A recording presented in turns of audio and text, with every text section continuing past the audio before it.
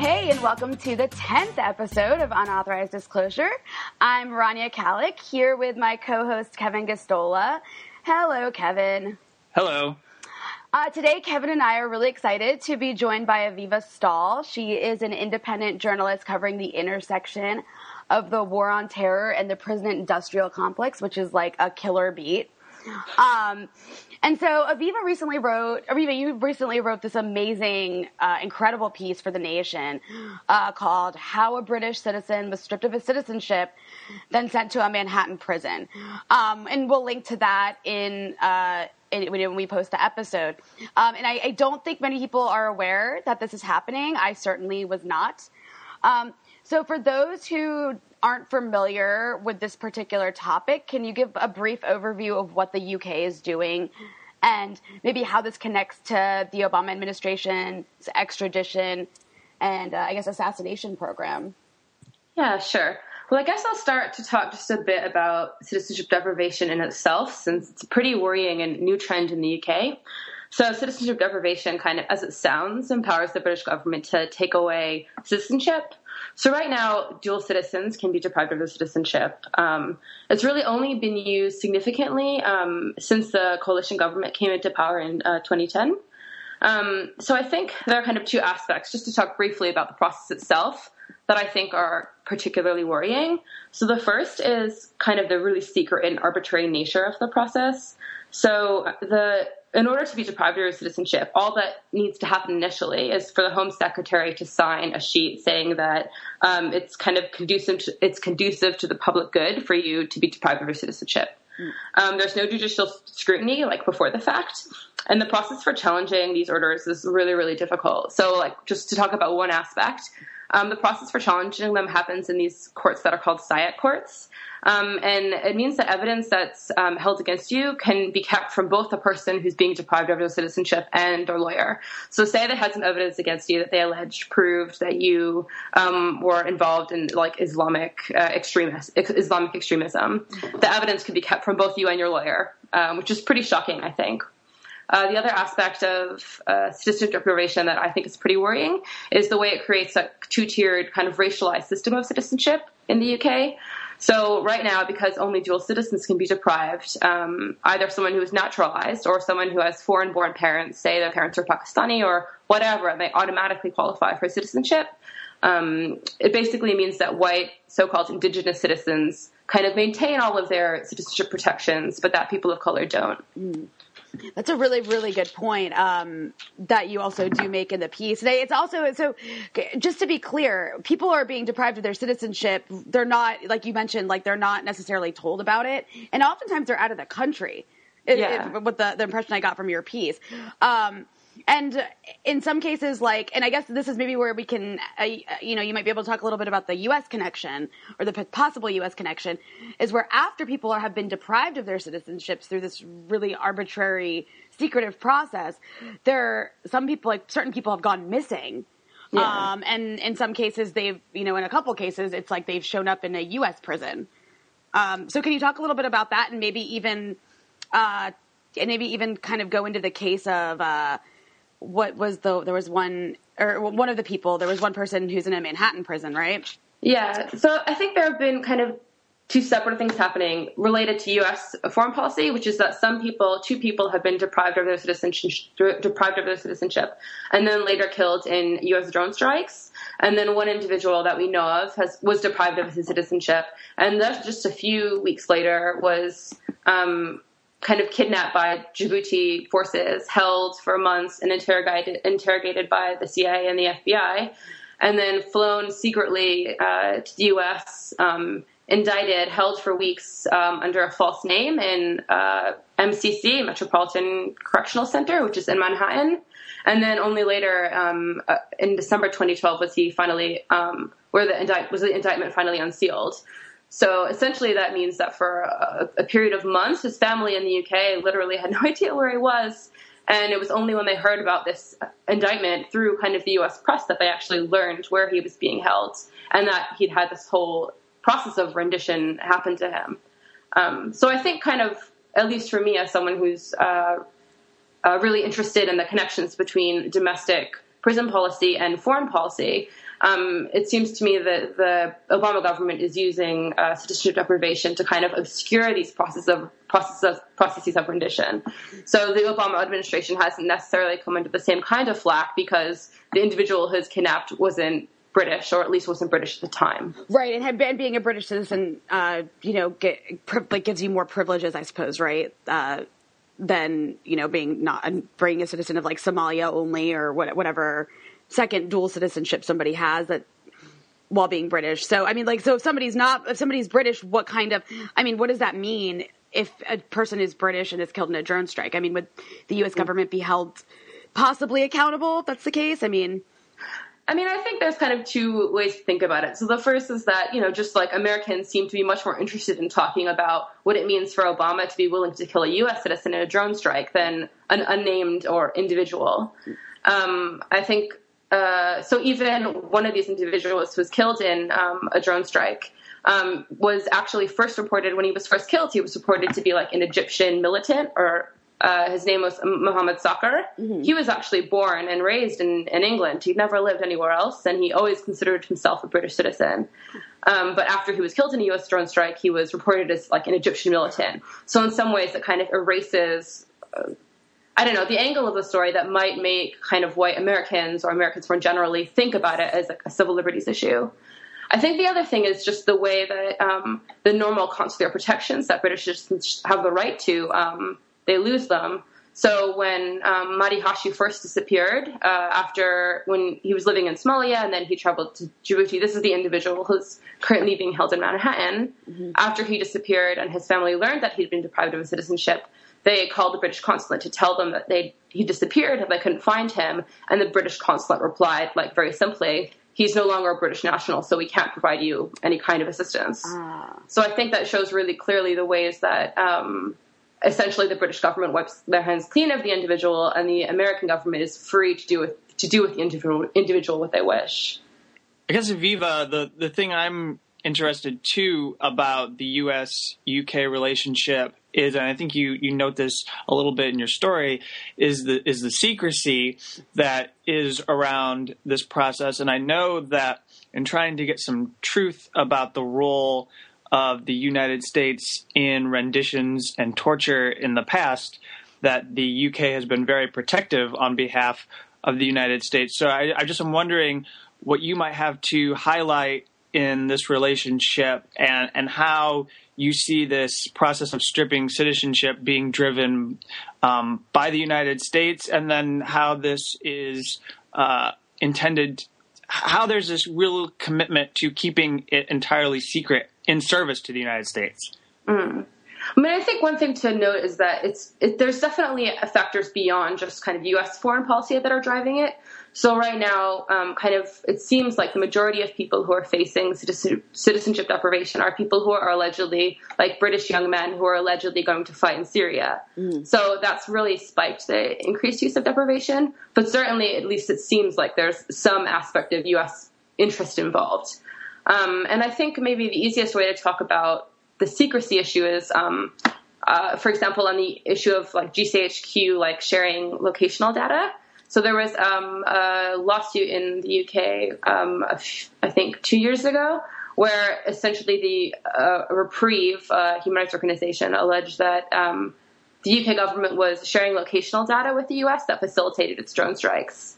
And the courts refused to hear it because they essentially would have to rule on whether the drone strikes themselves constituted a war crime before they could rule on whether the UK had passed on this kind of crucial locational data. And they felt that that was so kind of prejudicial to the national interest that they were unwilling to even hear the case, which I think shows just how little the British government or the British judicial system actually cares about the rule of law as opposed to protecting U.S. national interests.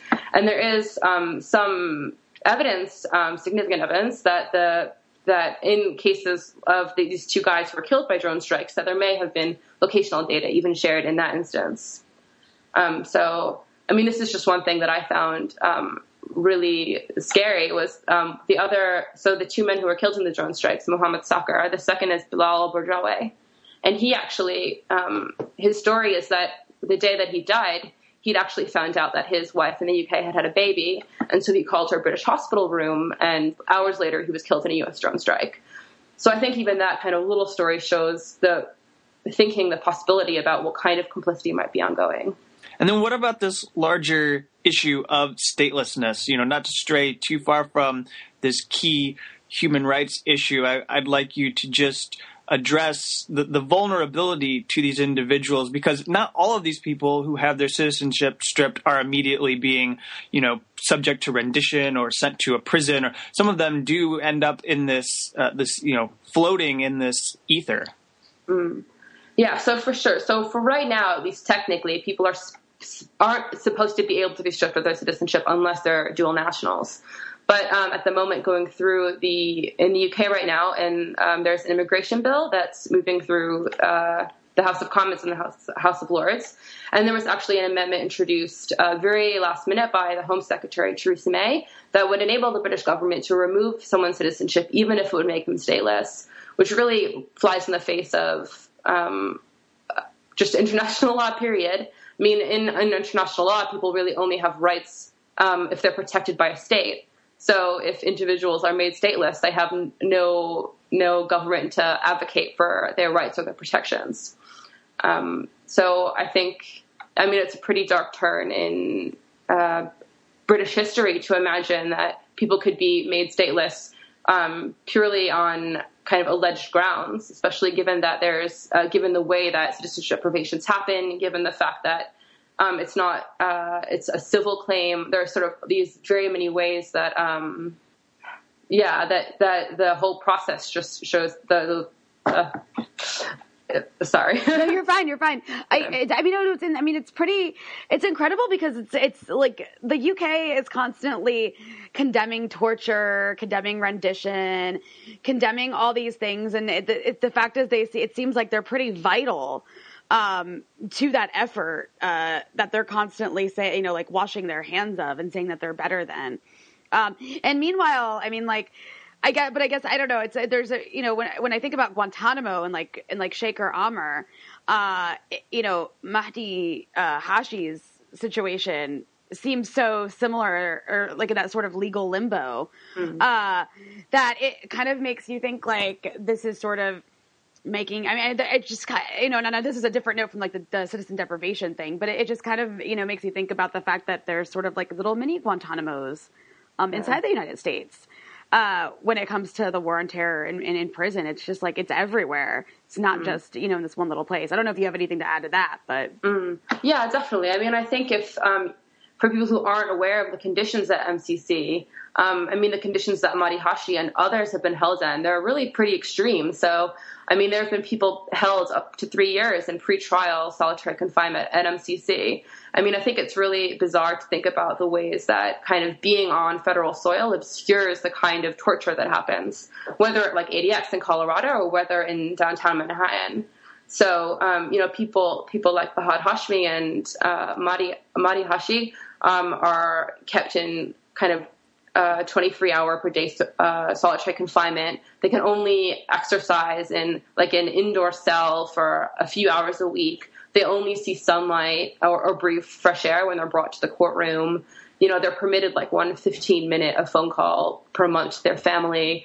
And a lot of individuals held under suspicion of terrorism are constrained by special administrative measures, or SAMs, which essentially curtail any lingering communication they have with the outside world, and also put really stringent restrictions on their lawyers and their families on even being able to relay parts of the conversation they have in actually really quite similar ways that a lot of the Guantanamo lawyers are unable to, Sheikh Amr's lawyers, unable to tell anything about his life or their conversations. So I think there are a lot of parallels definitely to talk about, and actually I think it's really important for us to try to think about the way that Guantanamo is really modeled on kind of the prison system here, and the way that Guantanamo isn't some aberration, especially in the context of the U.S. prison system. Yeah, absolutely. Kevin, is there anything else you want to ask? No, I thank you, Aviva, for covering this story. It's critically important, and I'm glad that you were able to share some of your reporting with us. Yeah, thank you so much for having me. Yeah, and we'll definitely keep an eye on your upcoming reports because, like I said, I mean, it's like this kind of intersectionality between the prison system and foreign policy is. I mean, I don't think there's anyone else really writing about it. So, really appreciate your work. Yeah, thanks so much. Bye.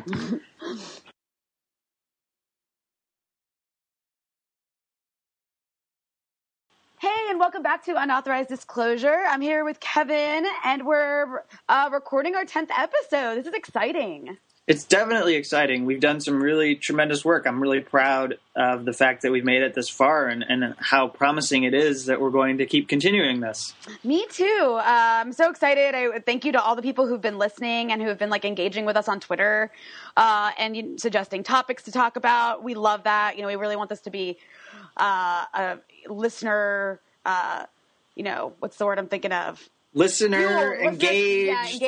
We're building a community here where yes. we really want people to be interested and having some influence in the content of our show, because that'll make it a better podcast. Exactly. So we were so excited to have Aviva Stahl come on and talk about what is a very underreported topic. And now we've got some other underreported topics to talk about. But first, we'd like to address a story that sort of took up most of my week, which is, if you haven't read it already, Max Blumenthal and I, I'm sure you all know who Max Blumenthal is. He's like a really killer, kick-ass journalist who writes about all kinds of stuff, but is probably best known these days for his book on Israel. But yeah, so Max and I teamed up to write this piece about the resignation of the RT anchor, Liz Wall, and how it was stage managed by this DC group of neocons, really neocon journalists, led by, I guess, James Kirchick. And if you don't know him, he is a very right-leaning, I guess, journalist, if you want to call him that. He writes for the Daily Beast quite often and is constantly cheering for the U.S. to engage in war against some country. Most often, or at least most recently, it's been Russia. Russia's been the new target of these people. They really want this. They really want a resurgence of the Cold War. It's actually really kind of creepy. And they sort of used Liz Wall's resignation from RT. She resigned. If you don't know that story, she resigned on air a couple weeks ago and became sort of an overnight media sensation. She resigned because of RT's abysmal coverage of the situation in Ukraine. I mean, it has been really awful and very much propaganda. There's no question about that. But yeah, a couple days after Abby Martin came out on her show on RT, Breaking the Set, saying that she disagreed with the editorial line at RT and that, she basically declared her editorial independence and said she's against what Russia's doing. A couple days later, Liz Wall, an anchor, resigned on air, saying that she was against what Russia was doing and calling RT like a Putinist propaganda outlet, yada yada. And so basically, it turns out this whole thing was stage managed by a group of these neoconservative journalists in DC who are sort of using it or have used it and RT in general as a way to launch an attack, a media attack really against Russia. If anything, launch their own propaganda against why we need war with Russia, really. And it's really creepy. And so before we get into that, though, I guess, Kevin, you should maybe address what happened with you, because you were also investigating this story. Yeah, parallel to what you and Max and Rania were doing. I'm Rania. That was really funny. You just said what you and Max and Rania are doing, and it sounded like we're three separate people, but I just thought it was hilarious. Yeah, I just trying to get my head around so many things this week, so yeah, I feel you. I made the flub. So doing this investigation, because I was interested in finding out what had really happened around Liz Wall's resignation. I myself chose to contact Jamie Kirchick, and I also chose to contact and call Liz Wall. I made a misjudgment in calling Kirchick. I left a voicemail message, and when I left that message, I mentioned that I was writing the story for First Look Media. That was wrong. I had pitched the story to The Intercept, and in a freelance capacity, I believed that the story was going to appear on The Intercept when it was completed, but there had been no formal contract, so I was not. It was inappropriate for me to mention their name. And the message that I left for Kirchick was uncharacteristically aggressive, so that made First Look even more nervous about the fact that I had mentioned their name. So I also called Liz Wall, and I was leaving her a message. And in both of these messages, I basically previewed what I had found out about each of them and what would likely appear in a story. And with Liz, I mentioned some of the information that I had come to find out about her background in working at RT, which is stuff that you ended up putting in your article, and it's stuff that you found too. And then with Liz, I left the message, and 20 to 25 minutes later, she called me back. So people who have seen this, that there was a voicemail, as Dave Weigel mentioned in his pathetically awful story at Slate, which is basically like, how can I be convinced not to care about this story any less than I already do? I guess I'm going to go write a story tonight because Slate's paying me. So I guess I'll cover, after having this sit-down conversation with Liz Wall, what I just did, because I don't want this to be a waste of time completely. And so apparently Liz played him my voicemail message, and she presented it as being threatening. I don't think it's threatening. In fact, I laid out directly what I had uncovered about Liz because I wanted to give her a chance to provide me a comment, and she apparently did want to provide me a comment because she called me back 20 minutes later. And so if she really does think it's threatening, she should have a journalist publish that voicemail message, because I think the message that people hear will be vastly different from the one that I left for Jamie. Well, no, that's a good point, and I think that you should totally bring that up to her. But back to the one for Jamie. I mean, I'll admit, like, I listened to it, and I was like, what? I mean, it's like, and I guess anyone who's familiar with your work might listen to that message and be like, and probably have the same reaction, like, what was he on? Like, because it does, like you said, it sounds very uncharacteristically aggressive.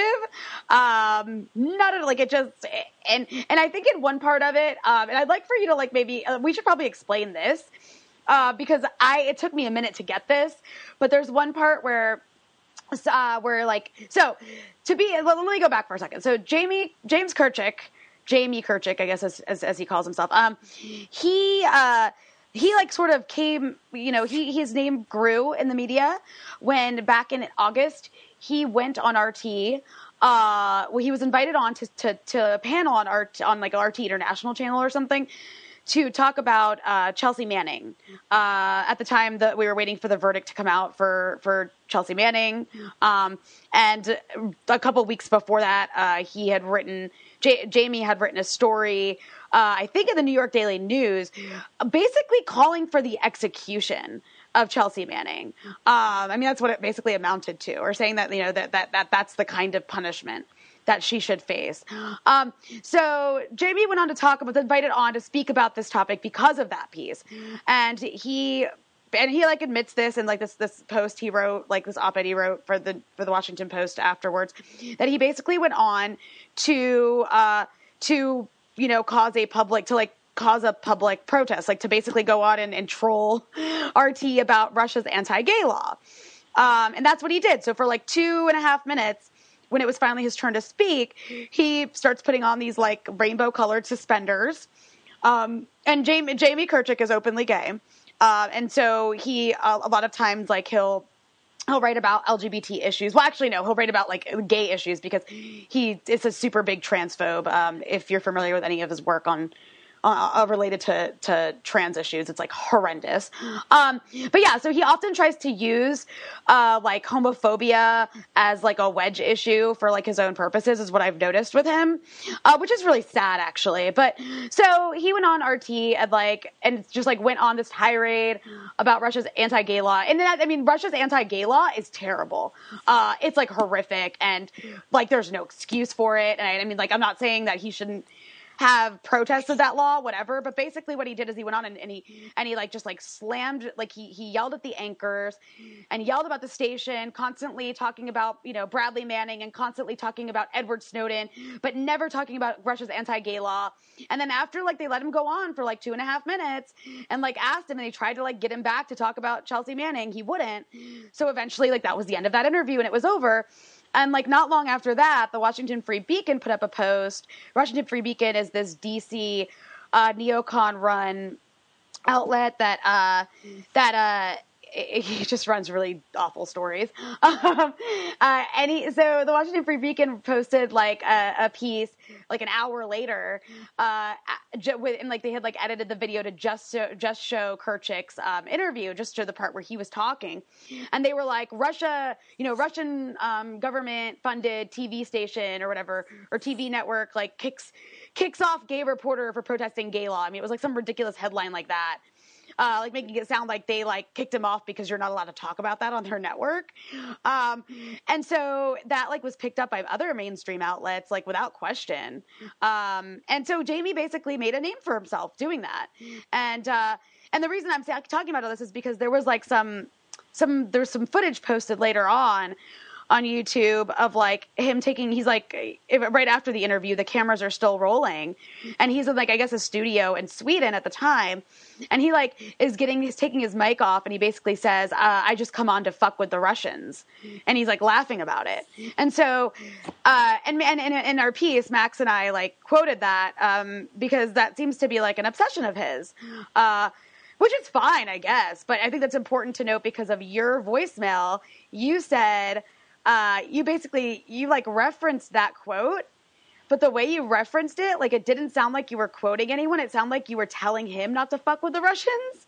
Like, I don't know if you noticed that. Did you like, when you listened to your voicemail, did you notice that, Kevin? Well, I get that now because the critics who have pointed out the voicemail, people like Rosie Gray, Jamie, and also Jonathan Chait, they drew attention to that in trying to cast me as some kind of dupe for Vladimir Putin. And what I'll note is that the Daily Beast put "fuck the Russians" in quotes. They did, yes, they did. So it was clear when they were listening to it, they knew what I was saying.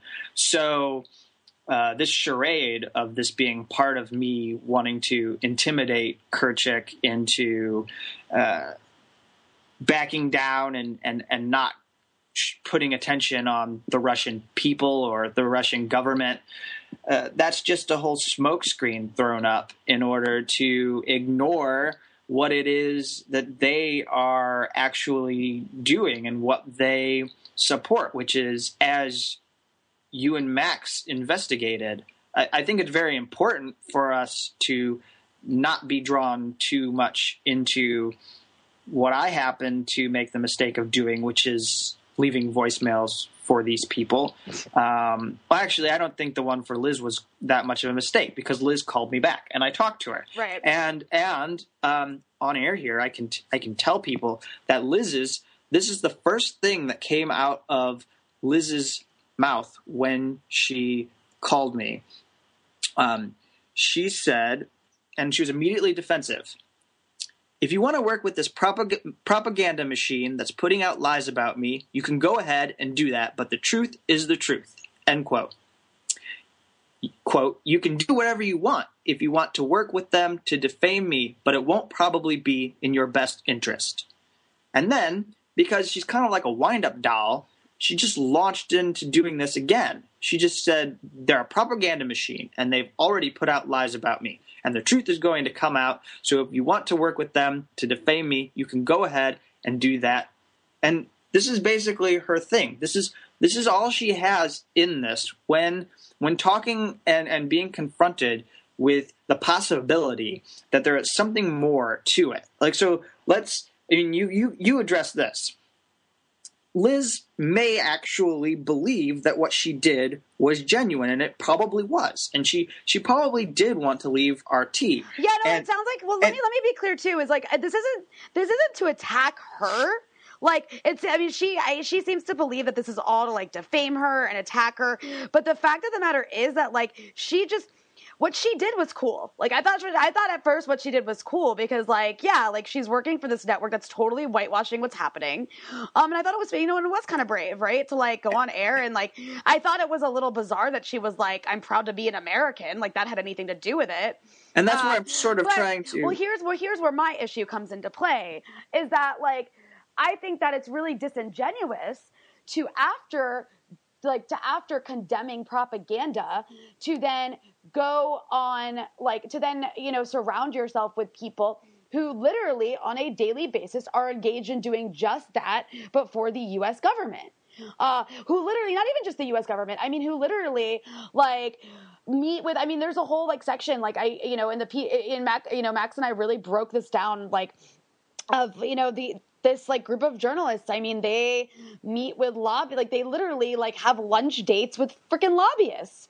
And they're like on these FARA documents, like, meeting with Michael Goldfarb, this lobbyist for the Georgian government, among his many other wonderful, wonderful employment positions of employment. I mean, it's like insane. It's like, this is what's so disingenuous about what she did is like, she's surrounding herself with these people, and on top of that, like she's like making, I mean, she's making it sound as though like RT is exceptional when it's not. This is what media does, like whether it's state funded or corporately funded. And I find it really, really inconsistent, I guess, for like her to go on like Fox News and talk about how she wants to take a job, like talk about, giggling about how she wants to take a job at MSNBC and CNN and like how all these places are so respectable and lovely when, like, dude, they engage in the same bullshit. Like, let's not pretend that the Iraq war, like, didn't happen. Even worse. Like, let's not pretend that the U.S. media didn't shill for the Pentagon, were, like, as bad or if not worse than the way that, like, RT is doing for Russia. I mean, and that's not to excuse RT whatsoever. Like, its propaganda should certainly be exposed and discussed. It's important to, like, understand and acknowledge that stuff. But, like, don't kid yourself. Do you know what I'm saying? And let's also not pretend that, like, in the U.S. media, there is any space or room for people to do what Abby Martin did. Like, there is not. And there's proof of that. I mean, you had anchors, or you had, like TV show, or I'm sorry, not TV show host. You had an MSNBC host, Phil Donahue, fired for coming out against the Iraq war. You had, like, I'm pretty sure Chris Hedges was fired from the New York Times, like, let go because he was consistently writing anti-war stuff. Like, around that time, I mean, you have, like, literally Pentagon officials, like, speaking anonymously to, like, Judy Miller and, like, spreading stories and to meet the press about, like, yellow cake and shit. I mean, it's like, and it's just crazy to pretend that any of these outlets have any more credibility. You know what I'm saying? Like, and that's what I find so disingenuous, is that she's surrounding herself with these people who, like, want war. They're literally war hawks. These are the same people who, like, these are people who are attached to the same think tanks and being funded with the same money by the same people who, like, were the architects of the Iraq war. And were the architects of every war. These are the same people who want war with Iran. These are the same people who wanted to bomb Syria. Like, this is what they do. So don't sit there for, like, that is what makes me so angry about, like, the way that I mean, I guess angry is not really the word. It's more just like an outrage, I guess, in general. And it's, like, frustrating the way that the mainstream media has just, like, really, I guess, like, all of a sudden these people, these warmongers are, like, credible individuals because of this RT shit. Like, now you see, like, on Laura O'Donnell, who I used to have, like, a little bit of respect for, at least, you see him having Kirchick on to, like, come be a pundit on this stuff all of a sudden. Like, all of a sudden these people are credible. Like, give me a freaking break. And that's where I was headed, is to say, I really wanted to confront Wall, because if her protest was genuine, I'm willing to give her that. But what are you doing now? I mean, I asked her. I don't know. I actually, before you get into that, I actually question how genuine it was, because you know what? RT has been whitewashing the Russian government doing awful things for quite some time. I mean, there's Syria for one thing. I mean, why didn't she quit during that? Why didn't that upset her as much? Or if it did upset her, fine. But like, I just take it. I'm also just irritated because now I'm getting like these like smears from her. Like all of a sudden, Rania Khalek is anti-Semitic. Like there's like a picture. Look, I took a picture at the National Press Club. I went to an RT holiday party. I was invited to an RT holiday party, and I went, and it was at the National Press Club, and there was like a picture of Netanyahu on the wall, of Benjamin Netanyahu, the leader of the supreme leader of Israel. and it was like a really funny picture of him. And so I took a photo, or I made sure to take a photo of me flicking him off. And I also took a photo with Abby of the both of us, Abby Martin of the both of us flicking him off. And you know who took that photo? Liz Wall. Liz Wall actually snapped that photo, and she was laughing hysterically like it was the funniest thing ever.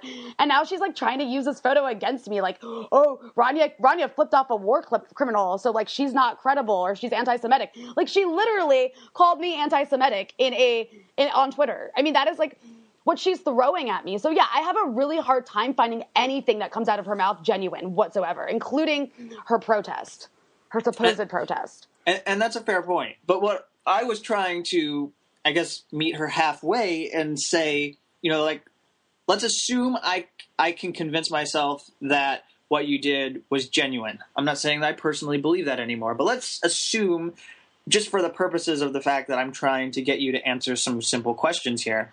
And the thing I wanted to know was, why are you associating yourself with a Foreign Policy Initiative fellow? You talk about objectivity, but you've gone from working for a Russian-funded network to cooperating with someone with just as much, if not more, of a shameless agenda. And I really wanted an answer to that question, and this is something that Liz won't answer. She won't answer how she could do these media appearances and repeat these words, this code language that seems to be right out of some script that maybe David Frum would have fed her, so that she could have like a guide on how to work the media as she toured CNN, MSNBC, The View, Colbert Report, wherever she was going, and which Stephen Colbert totally had his way in that interview, and it was magnificent to watch her not really know how to handle his humor. But I mean, it's just that is a critical point. And then, you know, the larger thing is just to bring it back to the story here, the why we find this remarkable, why people could care about this story, and it isn't just about us. I think. Yeah, you know, sorry. It isn't just about us being on, you know, Twitter and having difficulties with individuals who are nitpicking everything that we say now, and these people who are engaging in things that are like basically, you know, baiting us as anti-Semites, baiting us as being anti-gay individuals because of what we're doing. That is not the issue. The issue is the fact that this is a person, Jamie Kirchick, who works for Foreign Policy Initiative.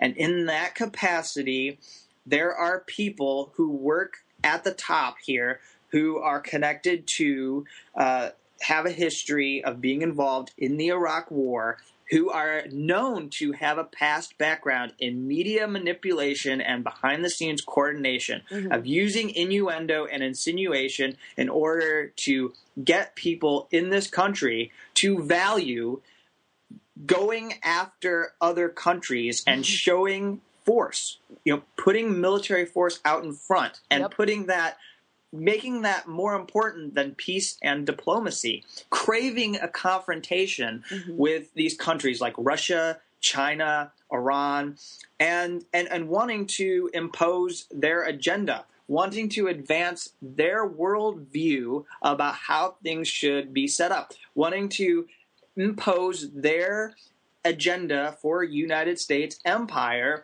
And I think that at minimum, when we see these people coming and starting to organize and engage in whatever sort of act they want to do, whether it is small. We owe it to ourselves as journalists to ask questions earlier than later about what it is that is happening. Right, and I think if I can just make one final point here, which I think you're going to have a lot to say about, is this could have developed into a lot more, is what I'm going to argue, is that Liz Wall going out there at the moment that she did on air to talk about RT and to talk about the importance of standing up, of drawing a red line, is how she put it, and taking a stand against what Russia is doing, because it's wrong, and the poor Ukrainian people. And yes, I value freedom, justice, democracy anywhere in any place in the world, and I think it's very important to stand up for human rights. But I think when you have some group that is connected to you, and this is your message, and they have a history of doing things that are disingenuous and that are completely disconnected from human rights, and in fact are about war. Because when we get done with this conversation, we're going to highlight the anniversary of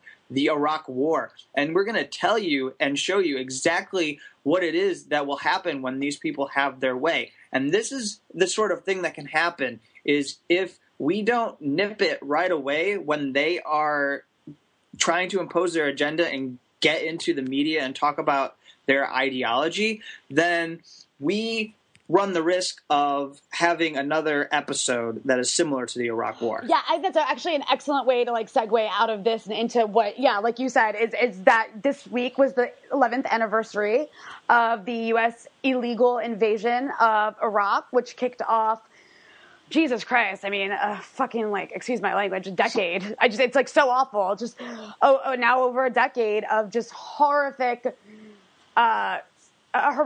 ongoing war crime that is Iraq. I mean, it's that country is worse off by far than it was under the brutal dictator of Saddam Hussein, which says a lot. We destroyed that country. We pitted, various religious sects against one another. We trained death squads that are still, running around as armed militias for a corrupt regime that we still continue to arm, despite rape rooms and torture chambers and continued war crimes against his people. Because the U.S. isn't there to commit them anymore, I guess. I mean, it's a horror show.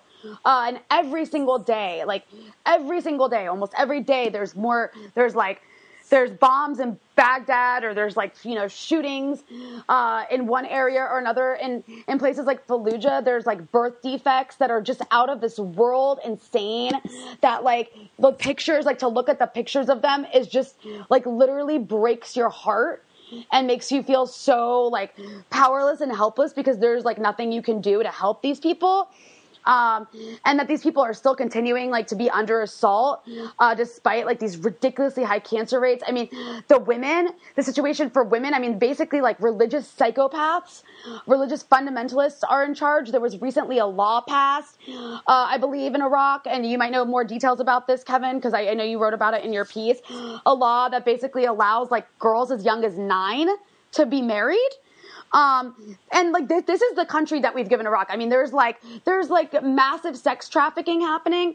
And I hate the Nick Kristofs of the world who use sex trafficking to over exaggerate sex trafficking and conflate it with sex work, legitimate sex work. But in this case, there's massive sex trafficking in Iraq that's been ongoing, that not too distant past, there was killings of prostitutes that were taking place by religious fundamentalists who basically have taken hold of certain areas because the U.S., because of the chaos we wreaked. I mean, it's the list goes on. It's so bad. There's widows, there's millions of widows, millions of orphans. There's an entire lost generation. That country, literally, there was a lot of really hardcore war hawks would say, let's bomb it back to the Stone Age.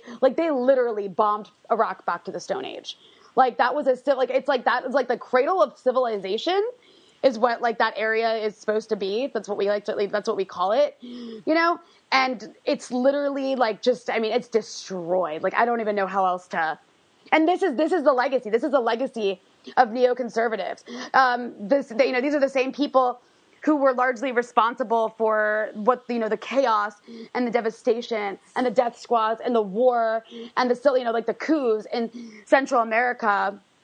Back, during the 80s, 70s and 80s. And like, once they, they got, they had power again, and, we're in the Bush administration. I mean, this was their project. Iraq was their thing. This is what they did.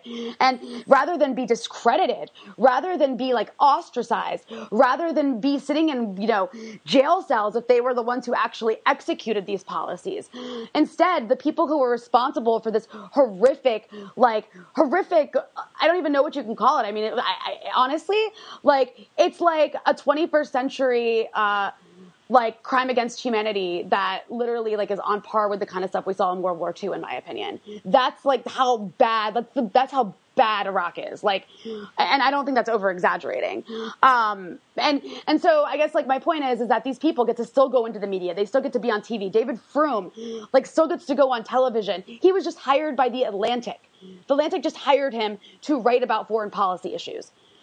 This is what happens. Condoleezza Rice has tenure, okay, as a law professor. She is teaching the next generation of war criminals about how to be war criminals and how to legalize it. I mean, literally, that's what's happening. George W. Bush, is a bestseller. Dick Cheney, I don't even know what Dick Cheney does. I imagine he sits in his creepy basement and plots against the world because he's a Darth Vader character. Well, he gets to jump to the front of the line and get a new heart whenever he needs it. Yeah. Other people who are poor have to die. Exactly, pretty much, to keep Dick Cheney's body going. Oh God, he's like a cyborg. I swear. I mean, this is what's happened. And now, all this time later, it's no one's talking about Iraq anymore, even though it's still a mess, even though it's an ongoing crime. And instead, these same neoconservatives are really they've rebranded themselves. They don't have as much credibility about the war on terror anymore because Iraq turned out so bad. And I don't think that will be for very long, though. I think for the most part, people are already forgetting. But in terms of what they're doing now, I mean, they've really rebranded and moved on to a new part of the world, and that's Eastern Europe and Russia. That's their new thing. And so, yeah, I think that what you said, Kevin, it could not be more true. And that is why it's so important. This isn't just he said, she said, back and forth, drama between journalists. This is serious, serious stuff. And the type of propaganda that the James Kirchiks of the media world are pumping out, the type of stuff they're involved in, it has serious consequences when it works. Yeah, let's be blunt and direct. And anybody who is listening to this show can tweet at Jamie Kirchick, at JKIRCHICK, and ask him reasonably, which country's government are you writing for now? Which lobbying firm is paying you to write the next story that you're going to publish about whatever they would like you to put a bow on and present to the world as this great thing that is happening in that country? Or what are you going to be paid next to call attention to because that government doesn't like this thing that is happening that this other country is doing to them and would like the U.S. to be drawn into some kind of conflict or issue and have greater involvement? What are you going to do next, Jamie Kirchick? I think that's something that needs to be emphasized here. Is what people need to understand is I think that Jamie, as he beats his drum and talks about how he's opposed to state-funded media, it's not true. It's simply not true. This is a person who has worked for Radio Free Europe. He's opposed to state-funded. That's what I was going to say. He's only opposed to state-funded media when it's a state he doesn't like. No, it's even worse than that. He's opposed to state-funded media that is coming from countries' governments that he would like to see the United States go in and bomb. There you go. That's even, yeah. That's much more accurate. Or whose country he'd like to see a regime change in, whatever the case may be. I mean, yeah, this is really, This is why this is so important. I mean, I don't know if there's anything that I didn't mention about Iraq that you wanted to throw in, because I know that you wrote a really powerful piece, I think, about the 11th anniversary of the Iraq War and just like how horrible everything is there. So is there anything you wanted to add to that? Yeah, so I wanted to move beyond the direct going after and just making sure that we do highlight what is wrong with what people like Jamie Kirchick do. And I wanted to move on to the people of Iraq and then maybe a little bit about the media before we wrap up our podcast here. And so for people who are listening, the one thing I do want to share is a couple of these descriptions that are in this really horrifying Human Rights Watch report about the abuse of women in Iraq's criminal justice system. And just to say that this really brings to life what is happening in this judicial system that has so much torture happening, that has rampant corruption, and how people are being beaten and mistreated, and even they're tortured and they're made to confess to crimes that it can involve things where later they are in fact executed. This has a real impact on them. They die. So one of the people in the report, her name was the name that Human Rights Watch gave her was Isra Salah to protect her. They met in a death row facility. When Human Rights Watch met with her, she had crutches. She had suffered 9 days of beatings. She had electric shocks with an instrument known as the donkey, and also something had suffered torture known as falaka, which is when the victim is hung upside down and then their feet are beaten. And this happened in March 2012. She was permanently disabled in March 2012 and then had scars, and she had burns on her breasts, and later she was executed in September of 2013. Fatima Hussein is a journalist who was accused of murdering a parliamentarian's brother and of marrying an al-Qaeda member. She was physically and sexually tortured. A colonel named Colonel Ghazi blindfolded her, tied her to a column. She was then electrocuted with an electric baton. Her feet and back were hit with a cable. Her hair was pulled. She was tied naked to the column. She had cigarettes extinguished on her body. She was also handcuffed to a bed and forced to give oral sex. She had blood all over her, and she was raped multiple times. And what would happen is the colonel would relax, he would smoke a cigarette, he would have a few puffs on it, and he would put it out on her buttocks and then start violating her again like he had been doing before. This is the kind of brutality and sadism that is happening in Iraq post-U.S. occupation. What happens is things like Maliki will go and do what? Oh, I was just saying this is at the hands of the government that we put in place, that the U.S. put in place. Yeah. Well, what will happen is that Prime Minister Nouri al-Maliki will do these press conferences, and you'll have individuals that should be highly respected, like the UN chief, Ban Ki-moon, say that you need to put a moratorium on executions. Your criminal justice system is killing people who have confessed to crimes because they were tortured, essentially. And that's wrong, and you need to fix your system before you can continue. The UN technically probably doesn't want to celebrate the death penalty. That's not the sort of international body they are. I think they generally don't like countries that have the death penalty, like the United States and Iraq. But if you're going to do it, you better not be torturing people to get them to confess to crimes. And then what did Maliki do? He shot back, Iraq, we're going to continue to do what we're doing. We're not going to, these are dangerous people. We have to kill them.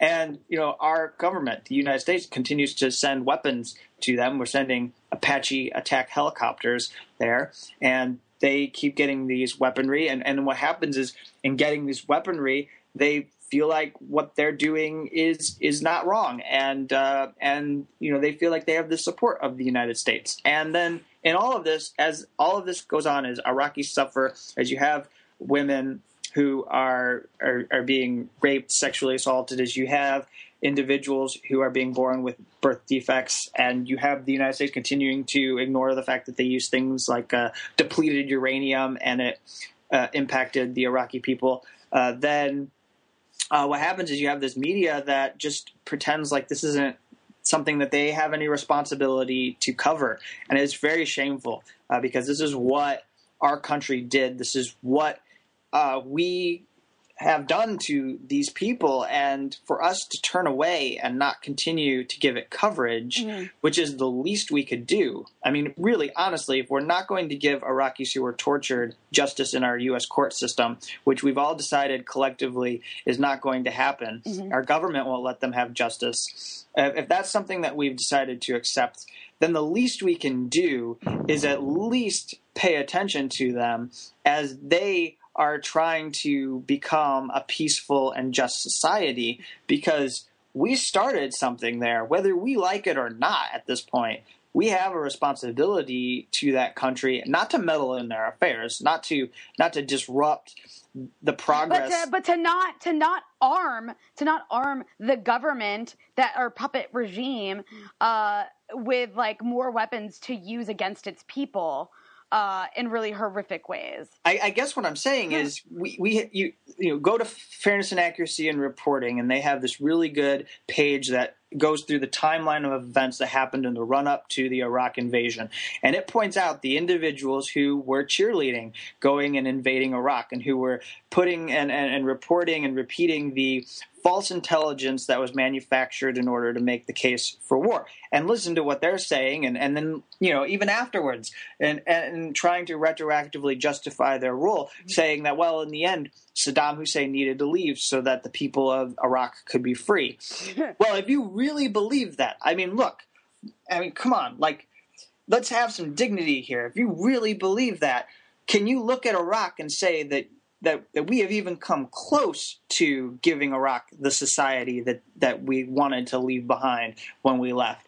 And don't you owe it to yourself, because you believed that Iraq was going to become a free and just society because of the United States. And when we have failed so miserably, don't you owe it to yourself to make that a part of what you do in your coverage, to constantly question what it is that the United States is doing in the world, to say that, in fact, maybe we do get it wrong. Maybe we shouldn't bomb and invade as the sort of empire that we like to act as. And I think that's the issue, is that those people, those journalists, they don't...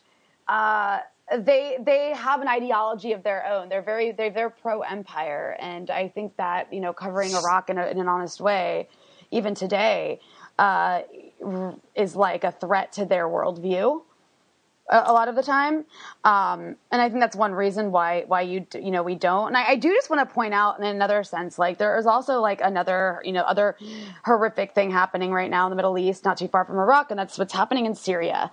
And while the U.S. is certainly not responsible for what's happening in Syria, especially for the not nowhere near like the way in Iraq, at least. I mean, the U.S. has played like a bit of a role in arming certain factions, and I would argue that some of the weapons going to some of the most fundamentalist groups in Syria are coming from Iraq, so they're technically U.S. weapons, whether the U.S. Intended them to like get funneled in or not. But the point is that like that the group of people that were cheering on bombing Iraq were the same people who were cheering on bombing Syria not too long ago. And, to save the Syrian people. And now almost a year later, and there's been 150,000 deaths. And I mean, just like more and more horror we keep learning that's happening in Syria on a regular basis. And like the Assad regime is just like criminal and, drops barrel bombs on civilians like regularly. And it's awful. I just want to point out that those people who are cheering for war aren't, they had to back down because like they didn't get their wish to bomb Syria. But, they at the time, their thing was that they cared so much about the Syrian people because look what they're going through. Well, there's a really big refugee problem right now over there, like a huge refugee problem. I think it's like the UN recently called it the biggest, the largest number, or the largest like number of refugees or rate of refugees in right now in human history. Did they say? I don't know if that's maybe. It was something along those lines. It was like something really crazy like that, where it was like, oh my God, it's that bad. Something like 40% of the people of Syria have been like driven from their homes and are either internally displaced or they're like in near, in surrounding countries where they're not being treated very well either. Especially in places like Lebanon, where like it's like over capacity. Lebanon's a really tiny country and has like the most Syrian refugees. So yeah, I mean, that's happening right now. And what I want to point out is that none of these people who wanted to bomb Syria to save the Syrian people are saying anything about these refugees. Nothing. Yeah. They're not saying anything about helping them. Like the United States and Western countries in general, like are taking in the fewest amount of refugees, and are like in the United States specifically is spending like some of the least amount of money like per capita, on helping in Syria. And like none of these people are advocating for helping these people. None of these people are advocating for letting Syrians come to the United States. Like all they care about when it comes to this kind of stuff is bombing and regime change. Like they're not interested in human rights the way they say they are, is my point. Like you or I might be. And I mean, I, for one, like, I don't even know, like, I don't even know how Syria is fixable. And sometimes I wonder if, I know that it wasn't right. It wouldn't have been right to bomb it because I don't think it would have helped. I think it would have made it worse. But just because it's so bad there, like sometimes I wonder, well, how much worse really could it have made it, right? But I mean, that's beside the point. I think the point is that like now none of these people are talking about like what's happening in Syria in the sense of what else can be done other than bombing it. And I largely agree with you, and I think that as we wrap up our show here, the reason why we are so passionate about the things that we are talking about here is because I think we look around at other people who are journalists like us. And we wonder, like, how can you continue to consistently do your job and not have the same questions that we have and not have the same interest in seeing that this sort of thing doesn't happen? And you have a conversation in the media about war weariness. This is something that Bill Kristol has started. People talking about how this country is suffering from war weariness. Like it's a disease. Yeah, and you don't hear people ever talk about us being weary of peace. I mean, it's not, man, are we too hung up on being, I'm sorry, you don't hear people talking about how we need to get to peace. You talk about how people want to get more war. I mean, it's so backward that this is a problem. Like, how could this be a problem that there isn't more of a willingness to go to war? Even military generals, I will argue, in the Pentagon would look at someone like Kristol and say, "Are you fucking kidding me?" Yeah, because like it's not like Kristol or it's not like his kids are going to go fight these wars or his grandkids or however old that guy's, like a dinosaur. But yeah, like it's like when it's none of these people are going to fight, like ever. That none of these people who want war, they're not enlisting. So I think that's a good point as well. Is like, yeah, when the military looks at that, like, or people in the military look at that, like, I imagine what crosses their mind because they're the ones who would be shipped off to go do the dirty work. Yeah, because these people who talk about Iran and how we haven't bombed their nuclear facilities, well, I can tell you the reason is because the Pentagon's looked at that and said it's a really horrible idea. Like, do you really want to open that can of worms? And the are you going to be the one who's responsible when that spirals out of control? And it'll be worse than Iraq. Well, then also there's the fact that like the Pentagon or like the CIA itself says that has like conceded that Iran is not producing a nuclear weapon.